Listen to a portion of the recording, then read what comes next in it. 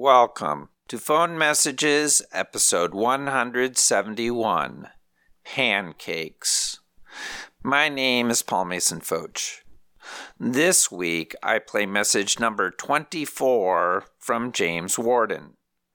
The message is 13 seconds long and comes from the spring of 1990. Let's listen.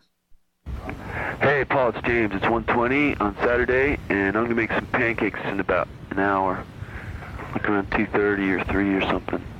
So, if you want some, come and get them. One thing I love about this message is how James ends his invitation with the expression, "Come and get 'em," as if calling cowboys out on a roundup into the chuck wagon for their daily victuals. And this is certainly one association pancakes have in America, with their high calories starting ranchers and lumberjacks off on their day of high-intensity labor. But the idea of pancakes must be expanded beyond the fluffy wheat flour variety we typically douse with butter and syrup in the morning. According to Ken Albala, author of Pancakes, A Global History, pancakes can be made of any starchy substance from ground peas to potatoes.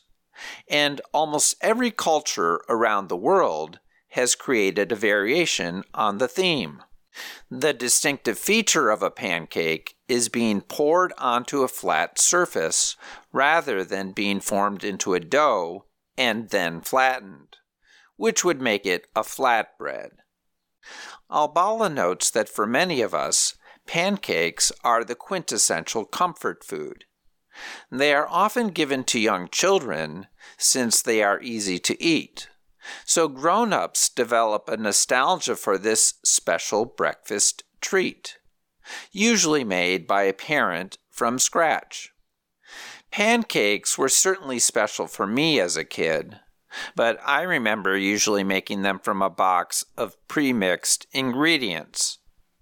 One can trace the origin of pancakes from a box to the 19th century invention of self-rising flour, which, by combining salt and baking powder, saved the time of measuring these out separately.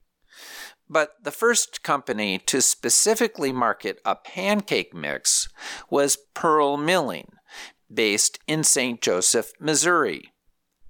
Owners Chris Rutt and Charles Underwood began selling Aunt Jemima's pancake flour in 1889, and even hired a formerly enslaved woman named Nancy Green to portray Aunt Jemima at the 1893 Columbian Exposition in Chicago.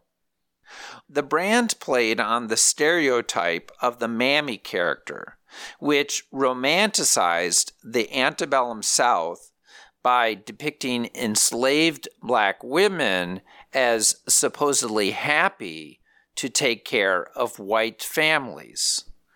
A 1919 advertisement from the Ladies' Home Journal reads, "In the days before the war, a genial, open-hearted gentleman, Colonel Higby by name, was the hospitable master of a large Louisiana plantation. Oh, the meals that Colonel Higby's Jemima used to cook!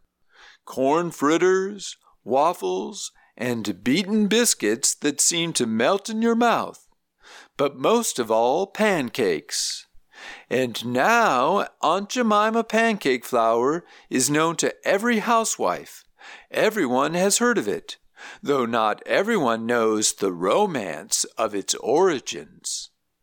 The brand was purchased by Quaker Oats in 1926, and multiple real women played the character in advertisements until 1968, when a generic image was created, with a woman in a headband that replaced a kerchief.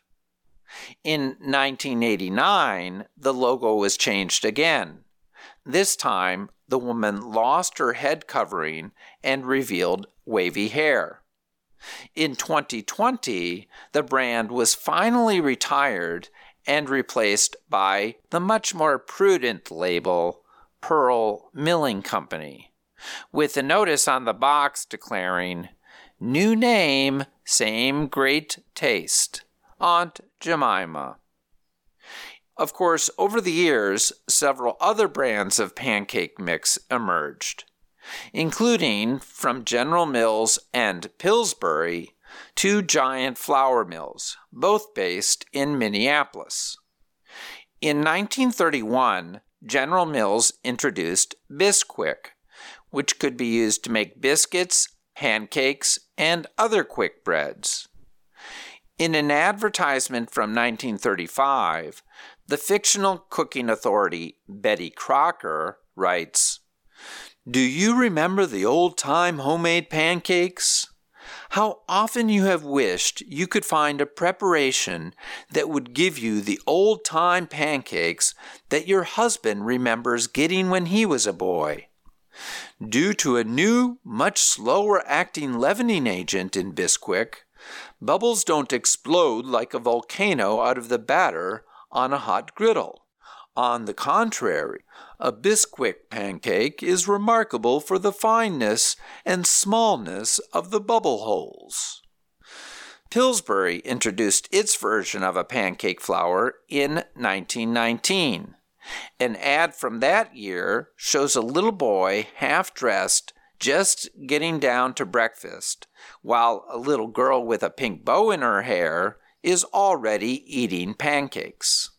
The caption below reads, "Why didn't you call me earlier? You knew we had pancakes." Again, in this ad, pancakes are associated with childhood. The irony of pancake mixes, as Albala points out, is that pancakes are one of the easiest things to make from scratch. After years of making them myself, I came up with a very simple formula. 1 cup flour, 1 tablespoon baking powder, 1 cup milk, 1 tablespoon melted butter, 1 egg, and a pinch of salt.